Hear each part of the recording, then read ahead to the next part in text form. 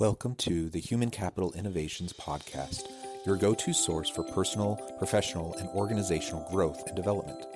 We hope you tune in often for all things people management, organizational development and change, organizational leadership, and social impact related. Maximize your personal and organizational potential with Human Capital Innovations Podcast.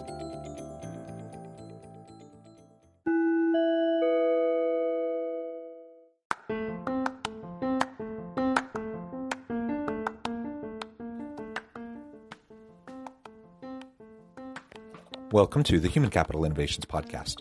In this HCI podcast episode, I talk with Dr. Alison Horstmeyer about curiosity, authenticity, and self-awareness in the workplace.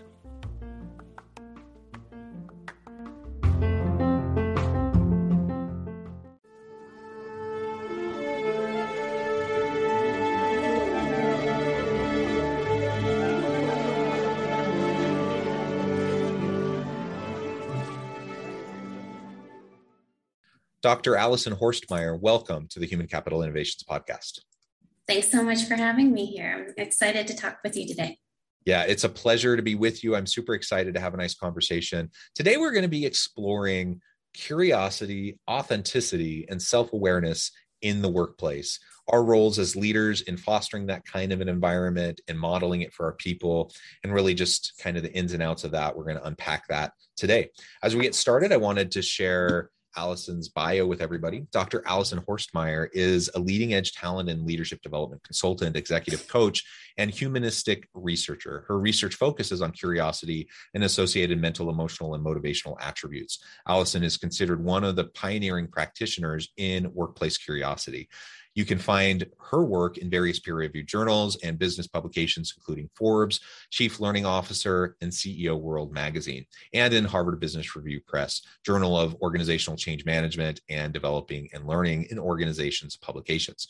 Through her consulting practice, Alison regularly works with clients focused on multifaceted leadership, healthy team dynamics, and continuous innovation. Examples of organizations Alison has worked with include Hulu, Verizon Media, Marvel Technology, TransDigm Group, Vanguard, Stanford Healthcare, and many, many more.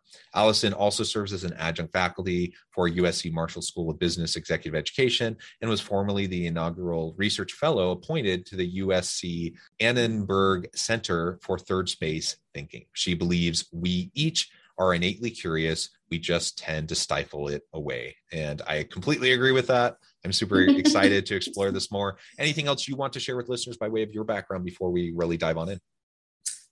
Just really briefly, I could tell you I come from the corporate side originally. I built businesses at the intersection of media and technology, and it was there I really wanted to find ways we could really show up as leaders in a more authentic ways. I actually started studying anxiety. I went back to school to study mind body science and behavioral science, and anxiety actually led me to curiosity because I was wondering if we could be curious and anxious all at the same time.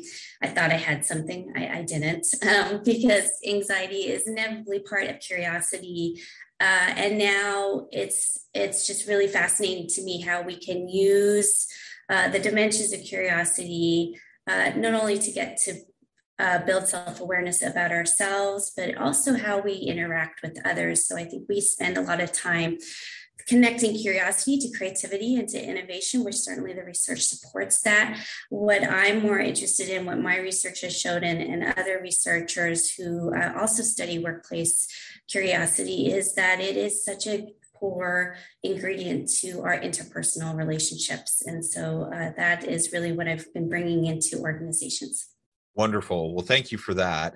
And maybe we can just start with curiosity. I mean, we all know the word, but maybe you can define it for us in terms of how you approach it in your research.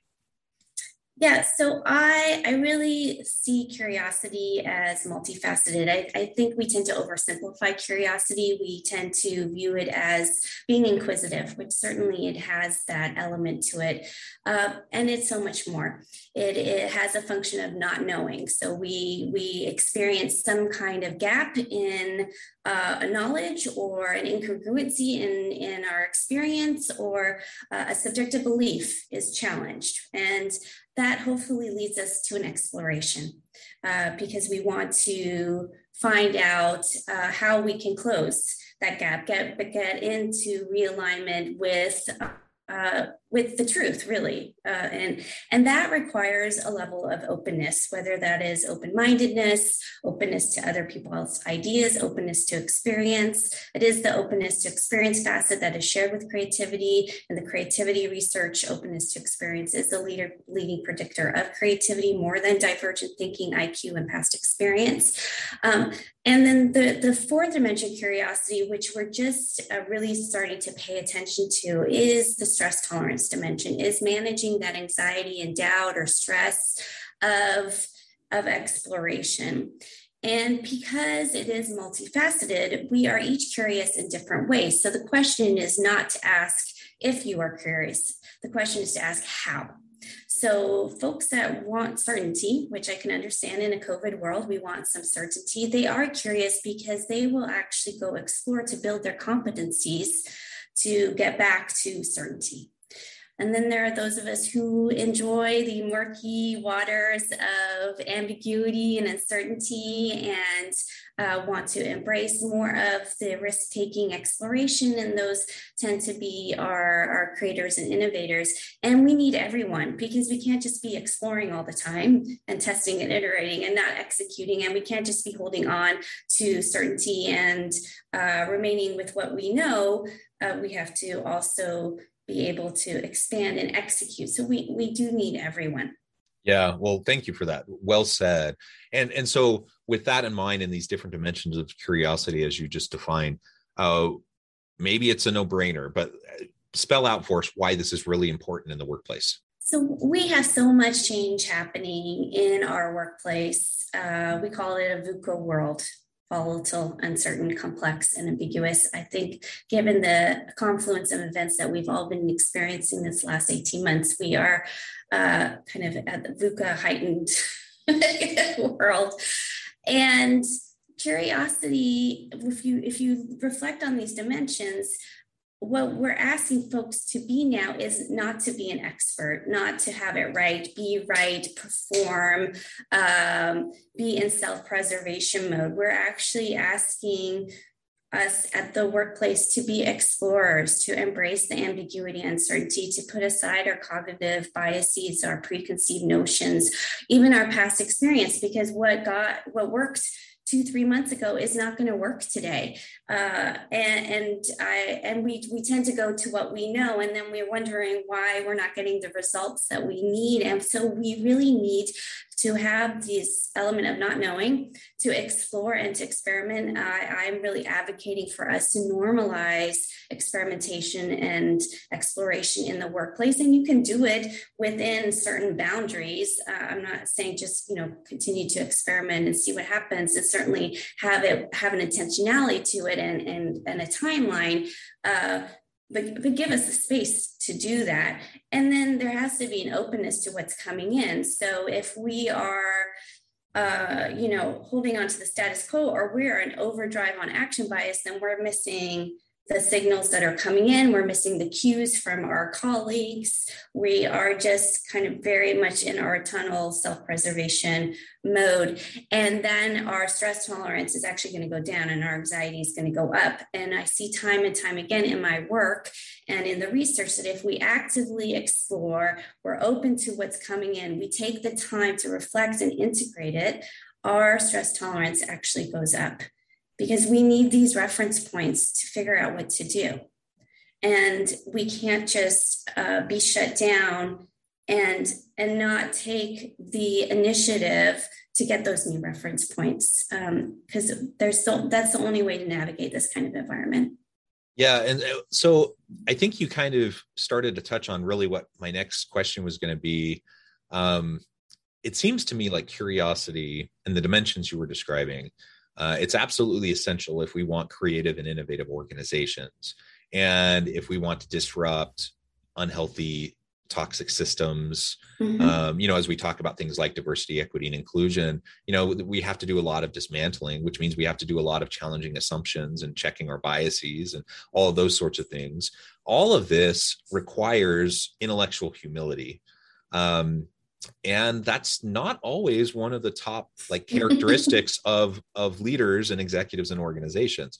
So, people ascend in the organizational hierarchy due to their past experience, their successes, their intelligence, their work with and ability with people and so forth. And inevitably you're going to see yourself as an accomplished person, as an expert, even because you've risen to a high level. What are the dangers of that, though, if we can't keep our ego in check and we can't maintain some intellectual humility? What's the danger of having a bunch of people leading organizations that just see themselves as the experts ready to now lead? Yeah, it's a great question, because I think we're hopefully, given the environment, we're changing our definition of what leadership is. And that is really about holding the North Star and aligning and motivating and organizing against the North Star. And you're empowering the people that you've hired to do the how, to make that a reality. And that requires less top-down decision-making, right? Where we're actually networks of employees and teams working together. I'll give you, and we want to have leaders that say, you know what, this is the direction. I'm not really sure how to get there, and I'm relying on you to figure that out. And I'm here to be a sounding board and to coach and to develop you so we can make that possible. I've heard stories, in the pandemic, for example, Novartis said, it was the leaders that said, we have a supply chain issue. We can't get things out that we need to. And I don't know how to solve that, but I know we need to solve it to do X, Y, and Z. And the leaders that said that to their teams, those teams were the creative solution problem solvers for that particular initiative. The ones that were more directive were a little bit further behind. So in the research also, we know that historically, top-down decision-making, preference for the status quo, lack of creative exploration time, and then fear of being ostracized for bringing unconventional nonconformist beliefs forward have been the primary obstacles to curiosity. So if I'm in my expert mindset stance, it's typically my way or the highway.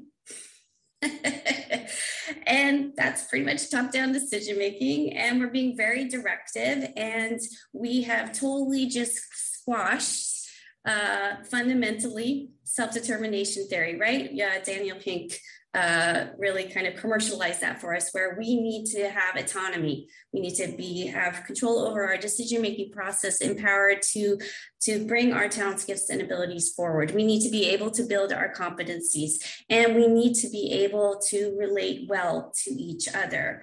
But if I'm forced to conform in a certain box that's very limiting, you could see how all of those go out the window. I get extremely frustrated. I get disengaged. I get de-energized. Also, I am going to be in a culture where errors are not welcome. So I'm in error avoidance. So there is no experimentation. There is no iteration. And that also leads to less creative problem solving and also lower well-being. So, yeah, it's just, it has such a debilitating cascade effect through the organization. And then, I get clients who say to me, nobody's coming to me with good ideas or new ideas.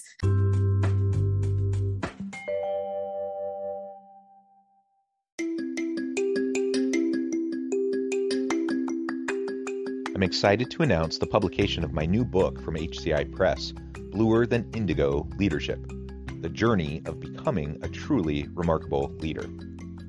Early in my adult life, I learned about an Asian proverb that translates as bluer than indigo. If you think about the color indigo, it is a brilliant, deep, and vibrant blue, what some would call the bluest of blues. To have something that is bluer than indigo is rare and truly remarkable. Contrary to popular myth, there is no one-size-fits-all or cookie-cutter approach to effective leadership. There's no silver bullet, no secret sauce, no go-to model that will solve all of our problems. The truth is, great leaders have all had their unique strengths and flaws, and have all had to discover and then pave their own distinctive path in their life's journey to fulfill their leadership potential. Bluer than indigo leadership will help you discover your own path and explore those ordinary, everyday actions that will help you respond to an uncertain future and produce extraordinary results for individuals, teams, and organizations.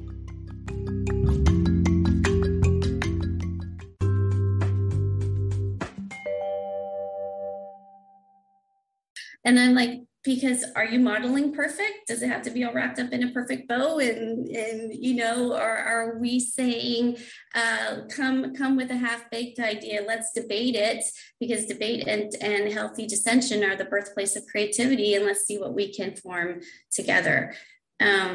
So fundamentally, if you're modeling, it's my way, you're gonna get pretty much very limited creativity, engagement, all of the things, Yeah. So intellectual humility is important.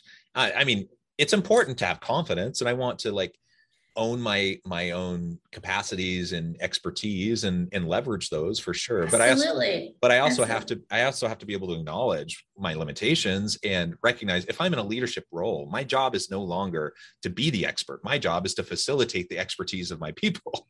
And so that's a fundamental shift that I think a lot of leaders need to make in their thinking. You also talked about the conformity piece that can really get in the way, just maintaining the status quo. And we know, organizations exist, bureaucracies exist for the purpose of maintaining the status quo and maintaining the organization. Self-preservation of the organization is like a primary goal of how bureaucracies and organizations function and all of the mechanisms that are within organizations. And so we have to actively try to disrupt that and to encourage dissension, to encourage people to speak up, to speak out, to challenge those assumptions. And you brought to my mind, as you were sharing, the example of the leader who only has people, coming to them with, why are you only bringing me problems? You're not bringing me solutions, and getting frustrated. Nobody's coming to me with good ideas. And it comes back to this thing I hear all the time in organizations, that if I expect for someone to only approach me if and when they have a fully baked plan that's ready to be implemented and they just essentially need my sign off and my rubber stamp, how often is that going to happen? Is it reasonable for me to expect for that to happen? Now, I want to empower my people, and I want them to know that I trust in them and encourage them to bring solutions forward. But it's not going to be fully baked. It almost never is going to be fully baked. And we need to encourage people to speak up and to speak out and to highlight when there is a problem, and to even come forward with an inkling of an idea of how to solve it, not just the fully baked version, right? Absolutely. So Spencer Harrison out of INSEAD, he just did research on 500 CEOs, and CEOs' curiosity was directly linked to the strategic success of the company. And to the point of really showing that could bring an organization to fully embrace ambidexterity, which means we actually are reframing self-preservation. I think this is the invitation. How can you reframe your self-preservation into organizational evolution and competitive advantage? And we want you to be ambidextrous, because that means you are not only good at maximizing your resources today, but you are equally good as exploring on the fringes to get ready to maximize those opportunities in the future. Because if we're constantly just focused on today, that's going to lead to us being behind, and then everybody grips down and gets even more rigid. The rigidity of what you're describing gets us more myopic in our view, kind of digs our heels in further. And if we could just give ourselves permission to have this kind of equal distribution of focusing on the present and the future, then we will all be in such a better place. And it also gives us the invitation to say, hey, yeah, we got to make sure things are happening today. And at the same time, can you at least, focus 20, 30% of your thinking and focus on the future? Because look at telemedicine, right? Before COVID, everyone's like, oh, this telemedicine thing's not going to take off. And then COVID hit, and people who were ready to service people virtually and digitally were the ones that were able to really benefit us during that crisis. And so I think the invitations, we have to start reframing a lot of our old beliefs and ways of doing, because they're just not sustainable in this world. Yeah, well, I completely agree. I think that's an incredibly important point. To challenge assumptions, to reframe when necessary and appropriate. Ultimately, that can, help us to at least move in the right direction, right?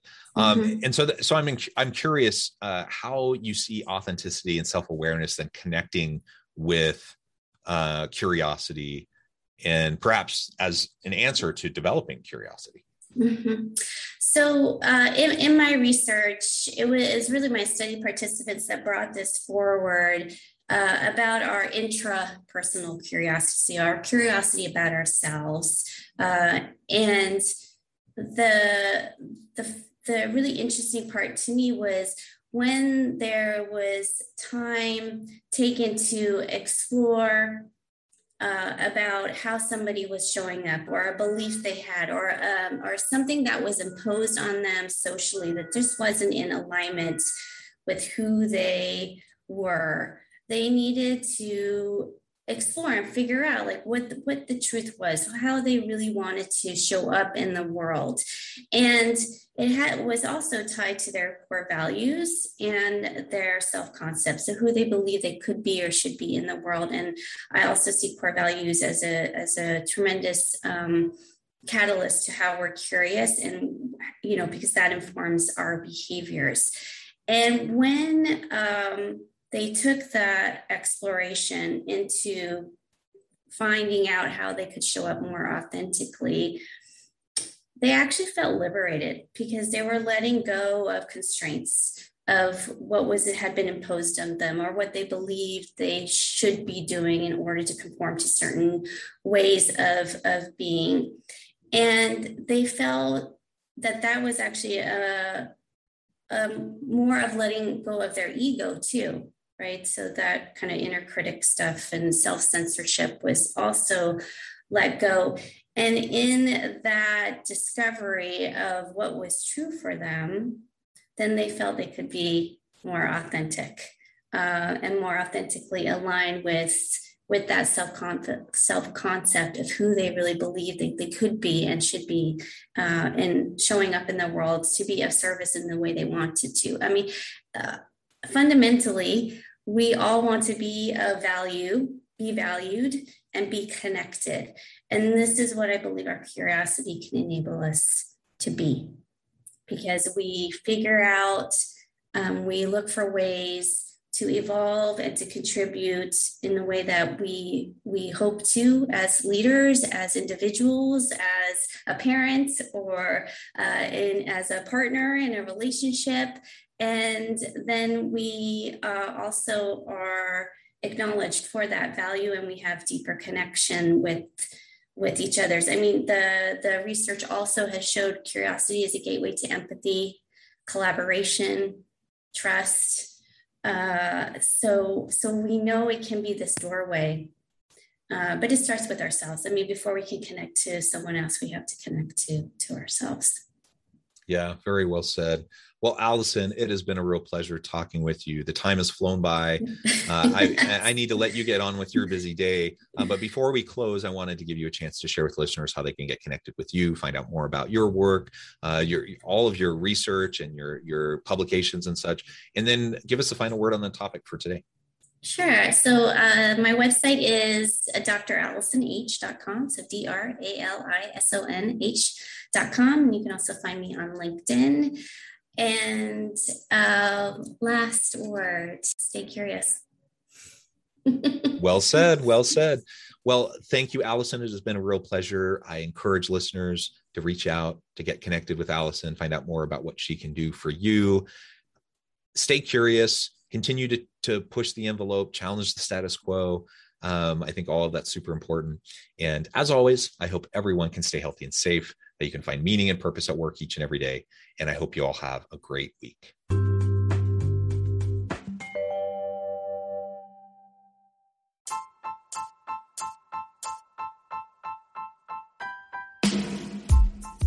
The alchemy of truly remarkable leadership. Ordinary, everyday actions that produce extraordinary results. Consider how the nature of work has shifted over the past 50 years. With increased globalization, rapid technological advancement, and the shift in economic composition, the average job of today looks very different than the average job of 50 years ago. What will the jobs and organizations of tomorrow look like? Moreover, what does this all mean for organizational leaders? What are the core competencies and capabilities of organizations and their leadership that are prepared for continued disruption and geopolitical and socioeconomic shifts? Regardless of what the future holds, increasingly, leaders need to be socially minded, data-driven, decisive, champions of talent, and disruptors of the traditional notions of leadership, teams, organizations, and work. The alchemy of truly remarkable leadership will help you to explore your own leadership competencies and capabilities and consider ways to apply and implement them into your workplace and personal life.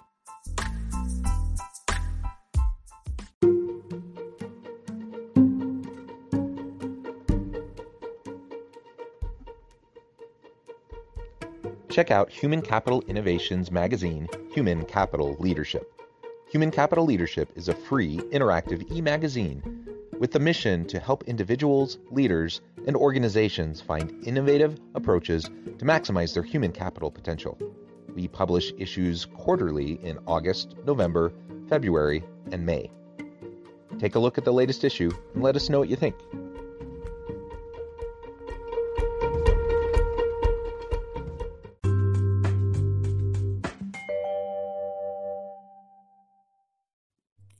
Thanks again for joining us for this episode of the Human Capital Innovations Podcast.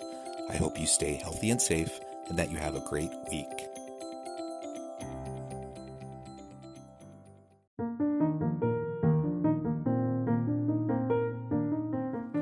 Check out our new weekly LinkedIn newsletter, Alchemizing Human Capital, exploring industry trends via original research and interviews with executives and thought leaders from across the globe. We look forward to having you join us.